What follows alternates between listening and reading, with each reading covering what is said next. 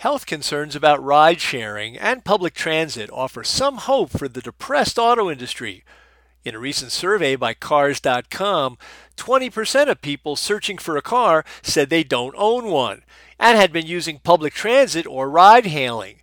They said they might buy a set of wheels to be safer from a pandemic that could linger beyond 2020.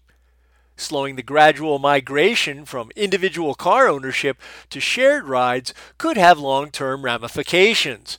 Vehicle sales could rebound in the US and elsewhere as they have in China once government shutdowns are lifted.